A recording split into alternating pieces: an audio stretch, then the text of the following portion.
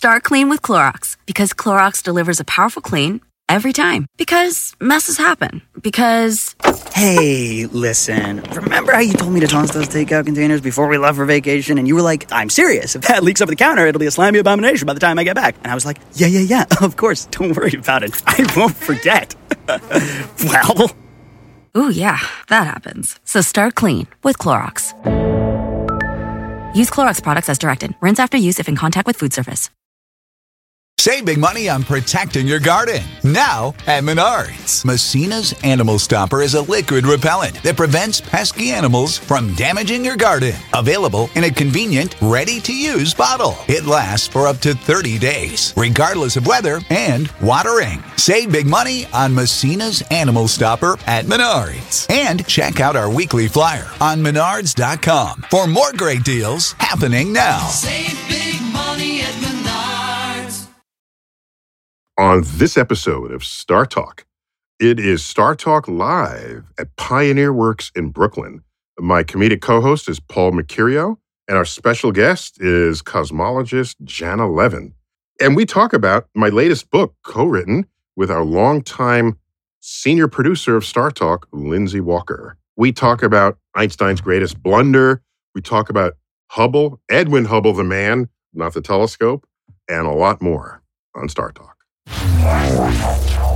Welcome to StarTalk, your place in the universe where science and pop culture collide. StarTalk begins right now.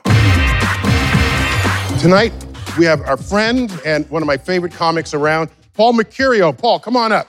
Where are you? Paul. Good. See, Paul, you got a podcast of your own. I do. And it was creatively called what? It's called, see, he's insulting the title of my podcast already. Okay. Inside Out with Paul Mercurio. Inside Out with Paul Mercurio. Yes. Okay. All right. I've been a guest on his podcast. And we had a great time at the planetarium. Yes, we did. Yeah. Yes, yeah. And then a few drinks, and we broke a couple of things, but That's right. no. Yeah, my office. So thanks for coming on. Thank you for having me. This This is a live thing. This is an amazing space. I've never been here. This turnout's amazing. I'm really excited. And then we're all going to go swimming after this, just right? Well, in the East River here. Yeah. Okay. So you have a new, you can sit down, that's right. You have a new off-Broadway show? I do. It's called Permission to Speak. And we were doing it off-Broadway, and we're bringing it back as COVID. The premise of the show is we're kind of nameless and faceless to each other, but if we share stories, we talk, we connect, and we realize we have more in common than we think. And it's produced by directed by Frank Oz. So we're taking the show out again, and we were really happy and excited about it. It's not a stand-up show. It's about you guys, interaction and connection. So, Love it. And you've also written for The Tonight Show and The Daily Show. So I was on The Daily Show for a long time. Yeah. Yeah. You got good chops in the business. Yeah, I carry Jon Stewart. That guy. Yeah. Yeah. No, it was all me. No. And then the Colbert Report, and now I work on the Late Show with Stephen Colbert. Yeah, Stephen and I go back. But yeah. Okay. But I always say about Neil, I repeat this, his enthusiasm, if I had him as a science teacher, I'd be doing science today. He makes it relatable, but his enthusiasm and his passion. You know, I had a guy with a cigarette hanging from his mouth. All right, here's how you make a battery. That's he didn't care. But he's an amazing person. I got to know him through the show. So thank you for having me. But then, if I were your science teacher, we wouldn't have you as a comedian. Oh, see, you got to ruin everything, don't you? All right, next up, we all know and love her as Janna. She is Professor Janna Levin. Janna, come on up. Janna Levin, Tao Professor of Physics and Astronomy at Barnard College of Columbia University. Where we first met. It is. And you're Director of Science here at Pioneer Works, Editor-in-Chief of the Pioneer Works podcast, author of How the Universe Got Its Spots, one of my favorites, Black Hole Survival Guide, and also one of my favorites, The Black Hole Blues, and other songs from outer space. That's how you want me to say it. All the time. I want you to say it all the time. The Black Hole Blues. And so, in fact, tonight, we are going to focus on the fourth section of the book, which is really where the title of the book takes shape, To Infinity and Beyond. Places where our bodies can't go, but our minds can. So, let's begin here right now in Brooklyn. All right, so in the book, it's about upheavals in our understanding of how the world works and how we reacted to that. Were we elegant and graceful, or do we get dragged into the future kicking and screaming? Not all stories in the history of science have smooth, sort of journalistic, burn the midnight oil and say eureka at the end. So let's detail some of the weirdest, wackiest ideas in the universe. And you got to start with who? Einstein. That was just a good guess. Yeah, so his theory, special and general theory of relativity, and you're an expert on that, right? Oh, absolutely. Yeah, just checking. So tell us about Einstein's biggest blunder. What's known as his biggest blunder? And he called it his biggest blunder. And he we himself. talk about this in the book, just because this is some of the fits and starts that we go through to understand the universe. So what's going on with this? I love this about him because here he is dreaming these dreams that defy everything everyone else took for granted. But then he has a moment of like resistance, and it's emotional resistance. He wants to believe the universe is permanent, that it didn't have a beginning and it won't have an end, and that it's like static. He wants that. That's an emotional response. And even in his own mathematical theory, he's surprised when other people study it and tell him it predicts a beginning of the universe and an end to the universe. His own theory. His own theory. And he couldn't handle it. He couldn't handle it. He couldn't handle the Did truth. you ever stop? Couldn't handle the But truth. maybe he just was exhausted at that point. He's like, I've done all this. I know some of it's wrong, but I need a year off. I need some drinks. Like maybe that was the issue for the guy. Well, crazily enough, the guy almost can't be wrong even when he tries. Right. So he introduces what he calls the cosmological constant, which is just a term that's mathematically consistent with the general theory of relativity. But he declined initially to include it because it made no sense. It came out of nowhere. He couldn't explain it. He couldn't justify it. But what it allowed him to do mathematically was precariously balance the universe so that it was static. But it was very, very unstably so. And when he realized that, he was like... Right, so just so people are on the same page, I know you guys are scientifically literate here, but just to make sure, you can balance a marble at the top of a hill, and that's a point of equilibrium, but it's not stable, because any gust of wind will send it one way or the other. Yes, and in this case, the gust of wind would set the universe contracting or expanding. Whereas if the marble were at the bottom of a hill, it's also a point of equilibrium, but it's stable because you can displace it and it'll always return to that spot. And that's what he was hoping for. He was hoping that if you tried to make the universe expand or contract, not be static and permanent, that it would actually prefer to stabilize. But it doesn't. It's actually very, very hard to stabilize the universe. And as we know today, the universe is in fact expanding. So Einstein was an idiot, you were saying? Yeah.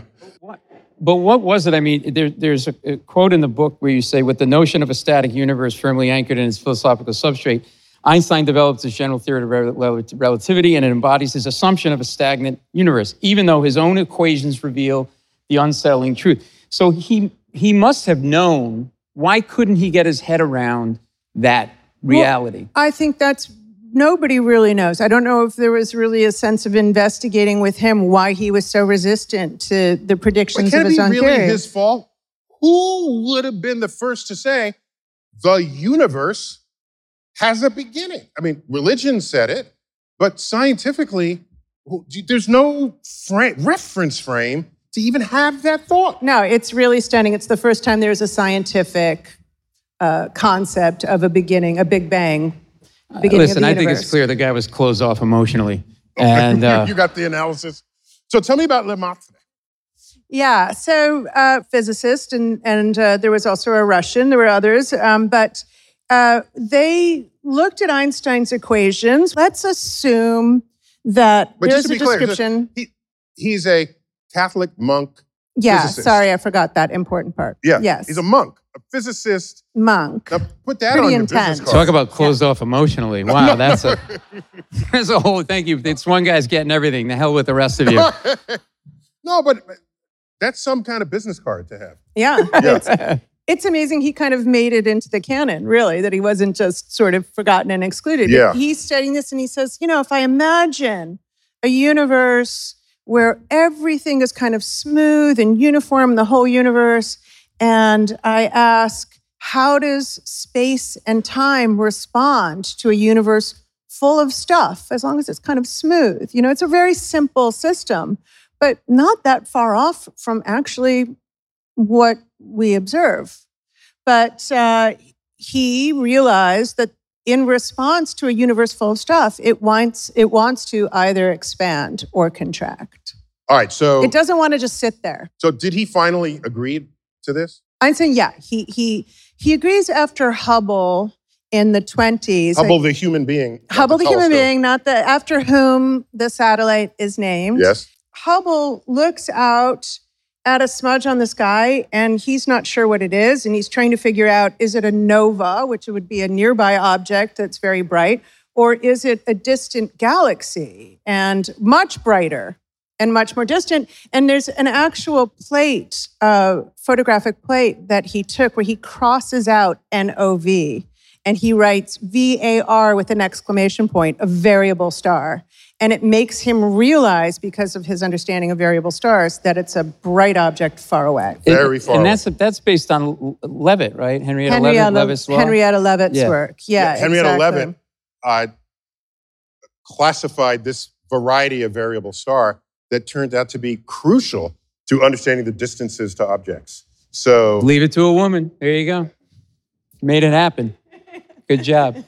Great, unbelievable story, actually, about Henrietta Leavitt and all that whole crew of female astronomers around the turn of the previous century. They were called Pickering's harem because Charles Pickering, who was the director of Harvard's observatory, hired them for 25 cents on the dollar after he fired all of the male astronomers because they weren't doing a good job. And he said, my Scotch maid could do a better job. And he hired her, which is Wilhelmina Fleming, and she hired all these women. And they became this cluster of phenomenal observational astronomers, unsung heroes. They died in poverty, penurious. But there's a book Hubble, highlighting their careers. Davis Sobel. Davis Sobel, that's right. Called The Glass Ceiling, yeah, I think. No. The Glass Universe. The Glass Universe. That could be it. Thank you. Yeah. We had David here to talk about that book. Uh-huh. Yeah, and it's an incredible story, but Hubble knew about that work, which is remarkable. If he did not know about these unknown women and their work that they were doing at the Harvard Observatory, he would not have understood that he was not looking, if you just imagine a light bulb up close, that he wasn't looking at something up close, but he was looking at something much, much brighter that was very far away. And so we are now in the centennial decade of Hubble's major discoveries, as well as the centennial decade. We are, of exactly. It was 1922. Exactly, of most of the discoveries of quantum physics. So that was a watershed decade right there, the 1920s.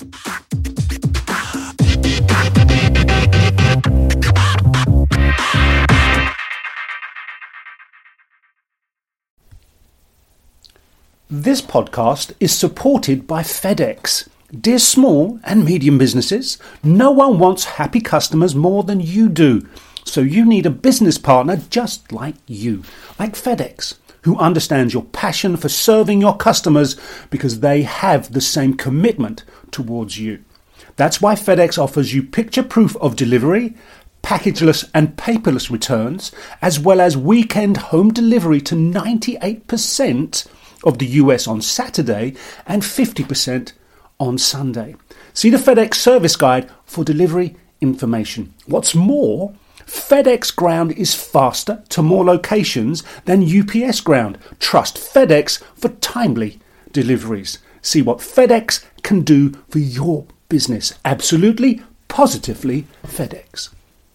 Whether you're a family vacation traveler, business tripper, or long weekend adventurer, Choice Hotels has a stay for any you. And that's good, because there are a lot of me's. Choice Hotels has over 7,400 locations and 22 brands, including Comfort Hotels, Radisson Hotels, and Cambria Hotels. Get the best value for your money when you book with Choice Hotels. Cambria Hotels feature locally inspired hotel bars with specialty cocktails and downtown locations in the center of it all. Hey, that's me. Radisson Hotels have flexible workspaces to get the most of your business travel and on-site restaurants. That's me too. And at Comfort Hotels, you'll enjoy free hot breakfast with fresh waffles, great pools for the entire family, and spacious rooms. Hey, that's me too. I guess I'm just going to have to stay at all of them. Choice Hotels has a stay for any you. Book direct at choicehotels.com, where travel comes true.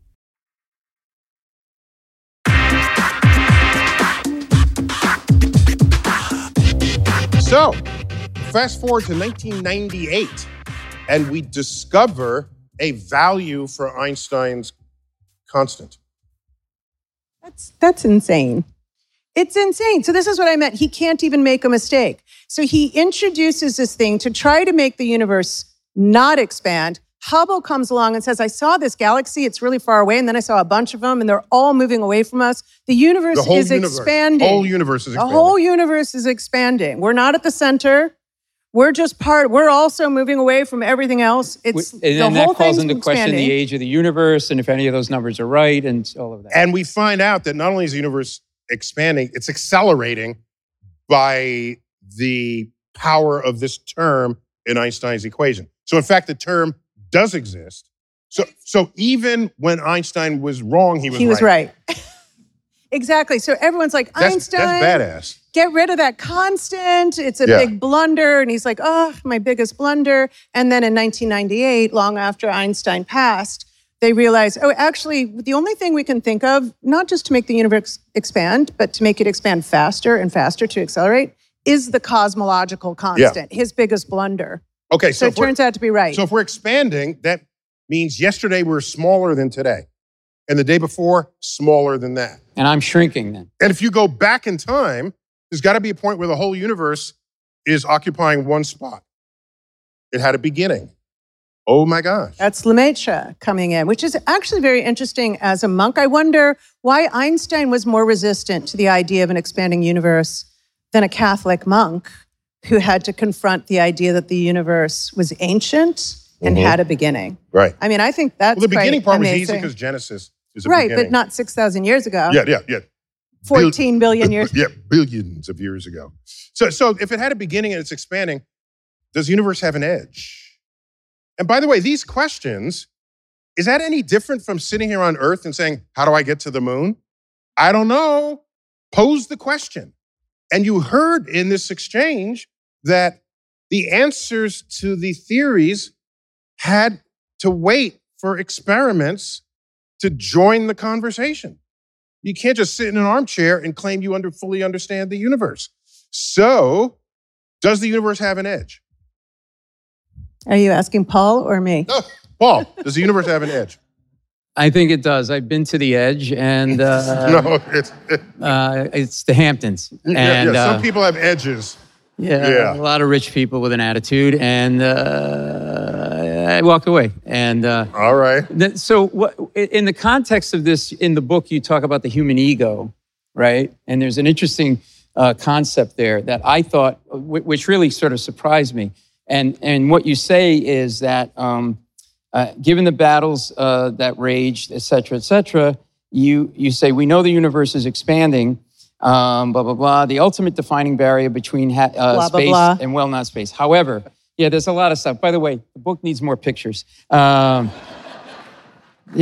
like, oh, look, a spaceship, woohoo. No, it's a great book to fall asleep. And I think I'm never coming back on this show again. So, so in all seriousness, this is a quote from the book. We know the universe is expanding, and that expanded from a single point. Furthermore, everything in the universe must obey a speed limit. Reason would dictate that the universe must therefore have an edge. However reasonable though that might sound, it arises from a faulty premise, driven in part by the human ego. And I was fascinated to know what you meant by that, driven in part by the human ego. Well, ego, are you in the center of everything? The authentic center? If you learn you're not in the center, how can you deal with that? Can you handle? You can't. Because, just think about it. And we detail this once again in our ascent from Earth into the solar system. You say to yourself, we're in the center. By the way, we made calendars calendars we still use today, not knowing Earth went around the sun. Yes, but they're adorable. They have puppies on them. No, they're all good. So So you can deduce a whole lot about the world without telescopes, but one of the things you cannot deduce is that Earth is going around the sun. That's messed up. Okay, that meant we went thousands of years thinking we're in the center of the known universe, fully feeding our ego. But why wouldn't you? And when there's no proof of anything else, in all seriousness, why, what other premise would you? You're being too hard on, pre-BCE civilizations. Neil. What are issues that you have inside of you? What I'm saying is... You need a hug. The whole universe... Come here. You need a hug. The whole universe is masquerading as a system centered on us. And so we're not given reason to question it because it feeds our ego. When something feeds your ego, you say, yeah, it's probably true. Not asking, well, maybe it's not true. Because maybe it's not true could have the result that you're not in the center. But think about the ego you have to have as these great astronomers and scientists to say, I'm going to go and look into something that no one else has done and then stand by it and believe in it before anyone else does. So that's not ego, that's curiosity. No, but you've got to have an ego to stand by something, I think. No, yeah, then you're stubborn. I'll fight you right now. Yeah, if you have an idea and you stick by it, regardless of the data, go home. That's not what science is about. Well, that's what Einstein did. Which is why we discuss not having debates over science, because no scientist worth their salt wants to come in with a notion and be unyielding or unwilling to accept a new idea or adopt it when it's clearly right. So two scientists in an argument, there's a different contract between them than there is between two people debating on a stage. Absolutely. So that contract is either I'm right and you're wrong, you're right and I'm wrong, or we're both wrong. So we'll argue until we get to the edges of what our data can show, and then we say, I think we need better data. Let's go have a beer, right? Said no one ever at the end of a political debate. But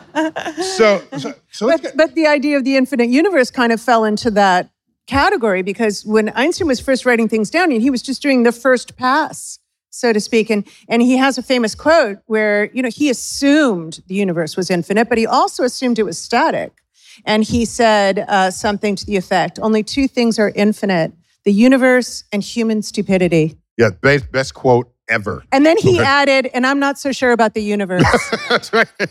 I forgot about that. Isn't it a matter of the observable edge versus... There's an observable edge, for sure. So we can only see as far as the light has had a chance to get to us. But it's not a physical edge of the universe. But it's not a physical edge. So you can't drive through the universe and say, universe ends here.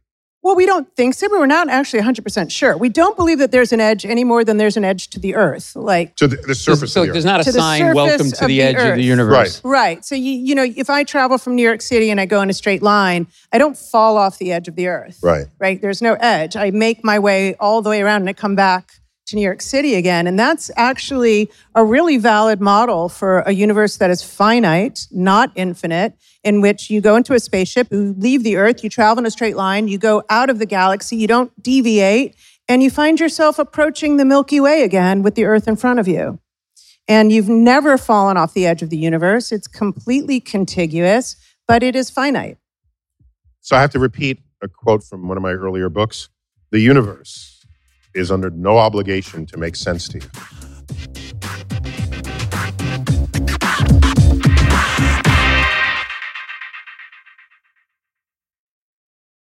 Hey, I'm Roy Hill Percival, and I support StarTalk on Patreon.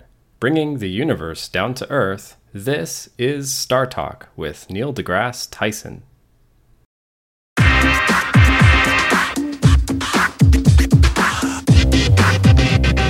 So let's get back to Einstein's theories of relativity. Tell me about the intersection of time and space, which feels so unintuitive, but actually we exist.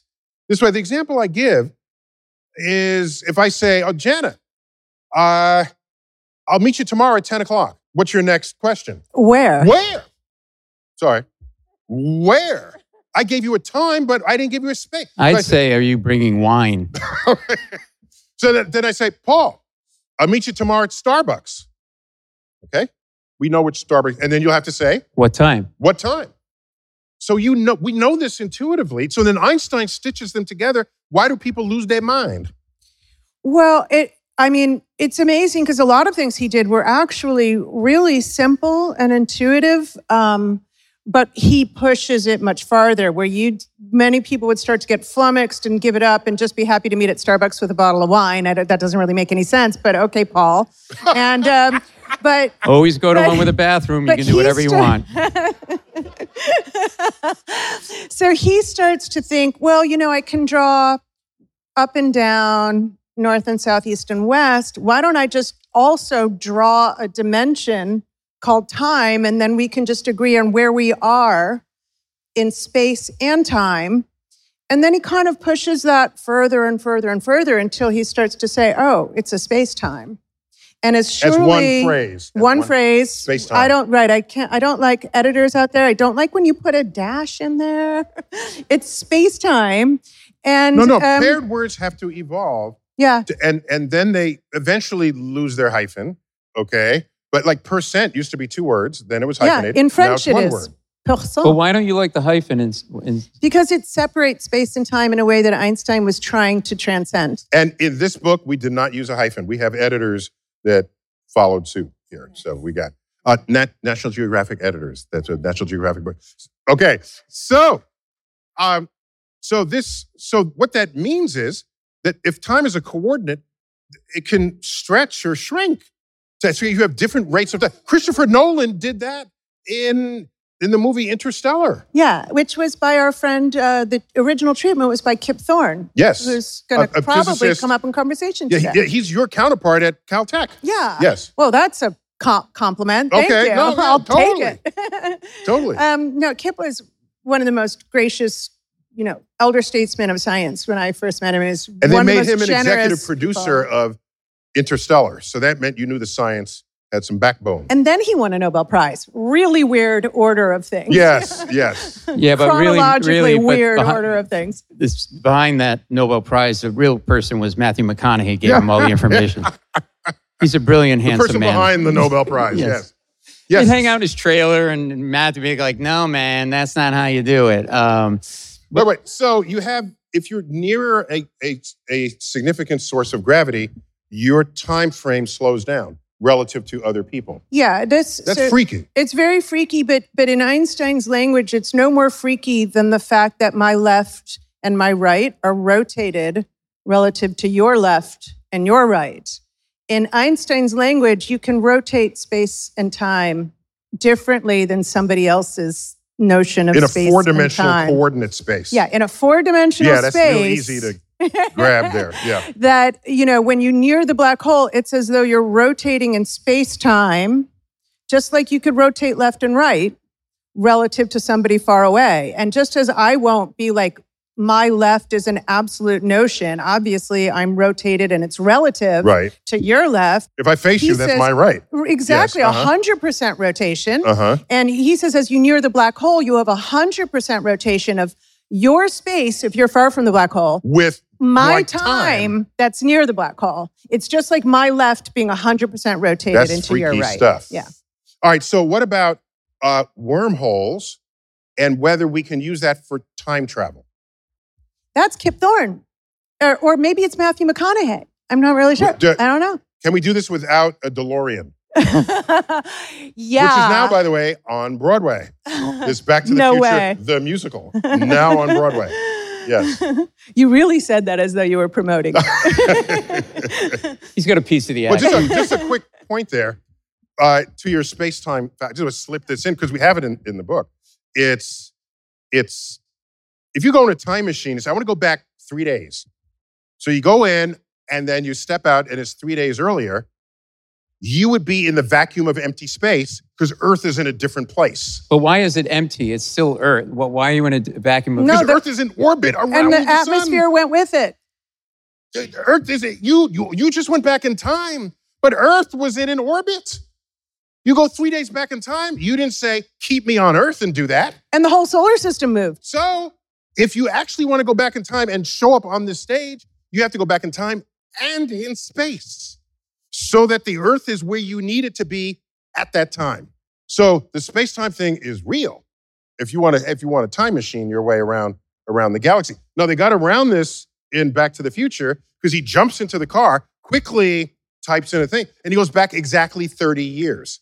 So he's in the same orbit. It's same point in the orbit. Would have been in the same spot in its orbit. But did he also calculate for the fact that the whole solar system is rotating around the center of the galaxy? For 30 years, no. He left that one out. You got to give him a hall pass. They got one of those right. Well, what is magical about 30 years in that scenario? It's just because it goes, any years. In that scenario, it goes from 1985, the year of the film, to 1955. Right. Which is a very fun setting to put a movie in. Okay? Because teenagers are coming of age. So Chuck Berry's music gets stolen. It's a great thing. Oh, Chuck Berry's music. Do you know, who has not seen Back to the Future? Okay, a hand went up. Security, could you take this person out?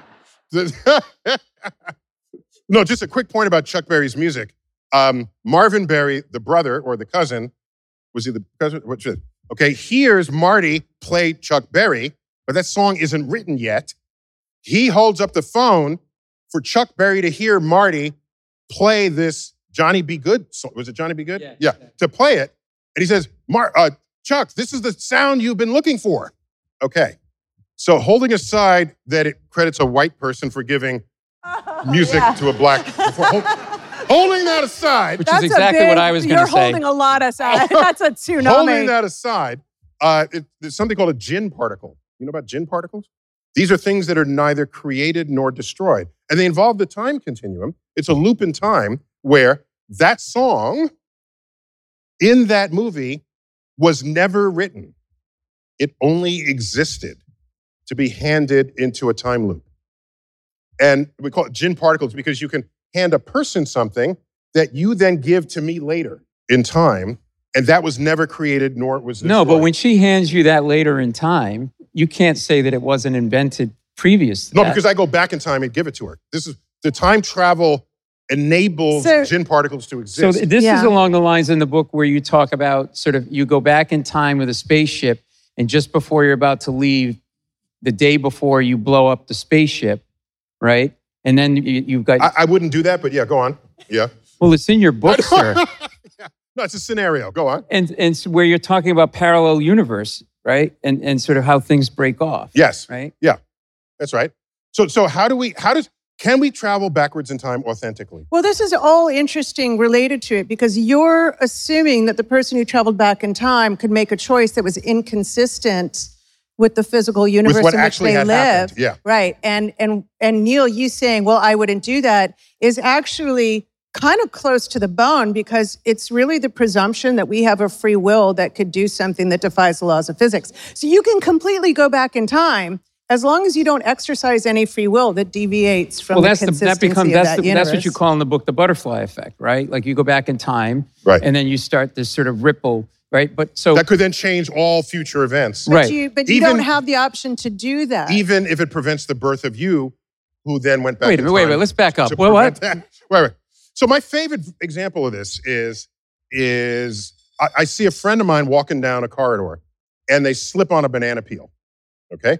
And they get hurt. I don't want my friend to get hurt. So I pull out a new texting service that uses particles that travel backwards in time, tachyons. And so I send a text backwards through time so that my friend receives the text before he steps on the banana peel, and therefore they don't fall. So I do that. But what if he has his phone on airplane mode and he doesn't get the text? Well, let's find out. So I send the text back. My person feels the vibrate, picks it up, looks at it, and it says, watch out for the banana peel. But while they're looking at it, they don't see the banana peel and they slip on it. So the very fact that I sent the message back in time is what caused the slippage on the banana peel. And so that's the temporal event laws of physics that you're referencing. Strictly speaking, the laws of physics, we know that general relativity has universes, hypothetical, not ones that we've yet observed, in which you can do exactly what you just described. go back in time. But there is no law of physics that we know of that allows you to do so in a way that is inconsistent. That prevents you from existing. With the exact path that you are on. So the idea of being able to alter my future by going back in time is... It's very 12 Monkeys. Yeah. Ooh. 12 Monkeys? Yeah, you don't know. You're giving people a hard time about... How did you miss 12 Monkeys? I remember I saw it, but I forgot it. Somewhere in between now and, Back to the Future. Yeah, I forgot it. But could that be wrong? Could what be wrong? Yes, it could that be wrong, right? So there was a refinement of the process to figure out the age of the universe, right? Mm-hmm. They started at 3 billion and then 5.5 billion or whatever. And to this day, right, there could be some new science that gets discovered that makes this inaccurate, right? Yes. What we believe now. Or some time science. So there's nothing absolute. That remains to be discovered. There's nothing absolute. Never is there. Other than Neil's handsomeness, there is nothing absolute. And even Kip Thorne, who's come up a couple of times, who looked at this concept of wormholes. Wormholes were originally proposed kind of like, the battery tunnel or something. It was a shortcut from one place to another. You go under the East River and you connect Manhattan and Brooklyn. Not that weird, right? To find a shortcut to get from one place to another. But what Kip Thorne did, which was exceptional, is he figured out a way to make that shortcut also traverse through time, so that you weren't just traveling from a shortcut from one space to another space, so you didn't have to go the long way around, but you could actually go earlier in time. Oh. And they were time travel wormholes. They were time wormholes. But I think if I remember correctly, you could not go back earlier than the time. You were born. Oh, no, than the time at which the wormhole was created. Oh.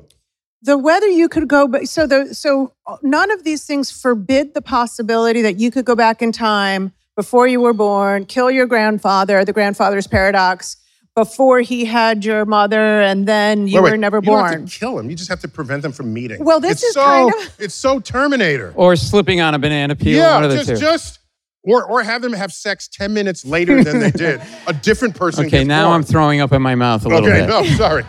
Okay. It's actually very much like your banana peel story, because a lot of people think that the resolution is that if you went back in time and tried to kill your grandfather, you might just wound him. And then he's so mentally disturbed that when he has your mother, she's tormented and traumatized, and you're so psychotic that you go back in time to try to kill him. What happened in both of your childhoods? What? So what you're saying is that the wormhole is like a doorway that has to exist at that point in time, or before that point in time, that you want to travel back to, right? It was just Kip Thorne's idea for a way to make that happen without altering the entire universe, a way of doing it locally, so that you don't have to think of an entire universe that violates time moving forward. Okay, but so you could do it right here. You could make it like a machine. The rules of time travel is what this sounds like. Oh. Yeah. Okay. Yeah. So, but traveling to the future, that's no problem. Oh yeah, I can definitely. Obviously, we're all traveling to the future. We are in the future from where we were. At a rate of 1 second per second. Exactly, and none of us can stop it. It's really weird. I can stand still in space, more or less, but I can't stand still in time. And, so right now, this is the future. It's not the present. It's the present, but a second ago when we stood on stage is the past. We have traveled. We are prisoners of the present, forever transitioning between our inaccessible past and our unknowable future. He went back in time and gave himself that note. Before a show. No. All right, so... Wait, can we just go back to that for 1 second? There is a present. Yes. Right now. Yes. And there is no future. I can't say that. So there's questions like, is this like a hill where the future exists already and we're just traveling towards it, but it already is there, like a physical hill? Or is it kind of unraveling in front of us instantaneously? That's not a question we don't know the answer. Is there a predetermined destiny that's scientifically based? That's part of that question. Well, you're not going to stop the expansion of the universe. I would call that a scientific future. I would say that if it wasn't for the pretty big curveball of quantum mechanics, that the answer scientifically would have been, if not for that curveball that, as you pointed out, happened right at this time a century ago, absolutely predetermined from the second the universe was created. us sitting here would have been exactly as it had to be. Quantum mechanics is a curveball, but it's not a curveball that really saves us a lot. So what is deja vu? In all seriousness, like we all had it, right? Like we're in a moment where we go, I remember feeling this thing, or it just happened to me the other day, right? So is that somehow tied to this? Could one argue that it's tied to all of this? Now, George Carlin argued that he has vujade, which is where he goes into a place and he's certain he's never been there before. Okay? So that's me. That's right. So I mean, to me, this feels in some way, I mean, you're nodding your head. Are you having deja vu right now? I am. I feel like I was in a place before where Neil was we're telling on that this terrible joke. loop, Paul. We're never getting off of it. Right. So we got to bring this to a close here. Oh, can we talk about the human ego? No, free will. You talk about free will in the book in the context of this. Yeah, we do. That's a whole. Yeah, but it's a really fascinating concept. Well, then they have to buy the book. Well, I'm helping you sell the book, buddy. Why don't you talk to them? I can't do everything, Neil. I can't write the book. He didn't write the book. Lindsay wrote the book. And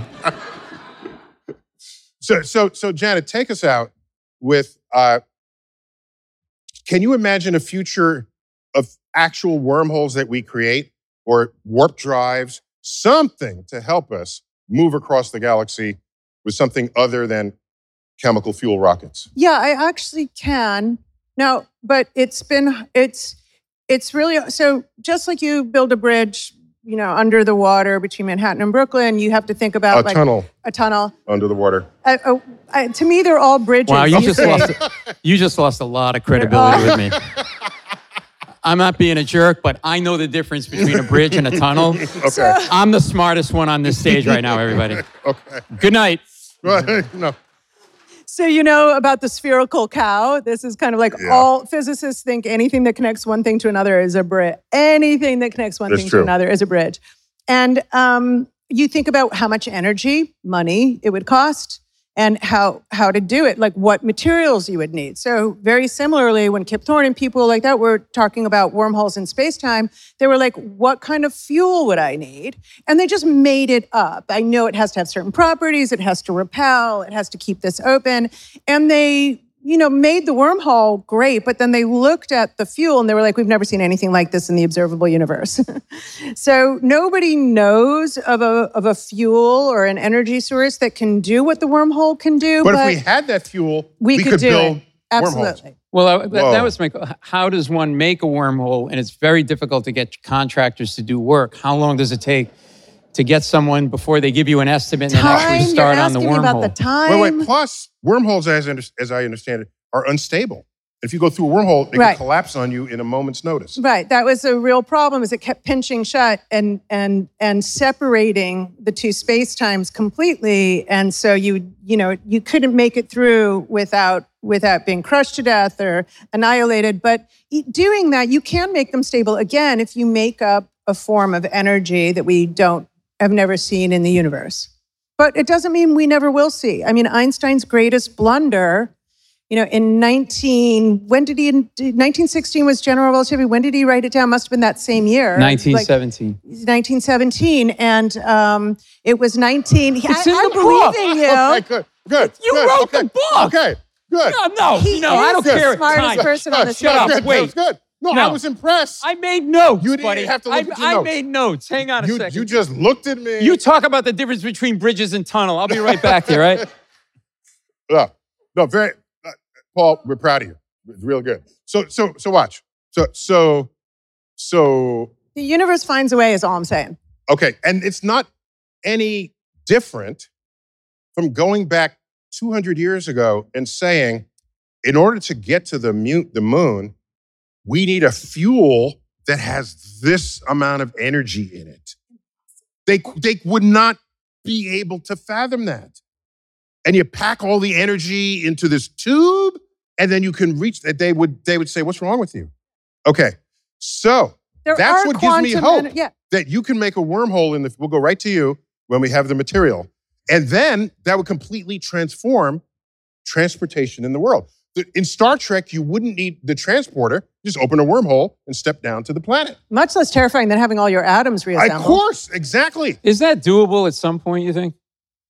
Transporters? Yeah, to break down your molecules and put them back together. It's actually been done, technically.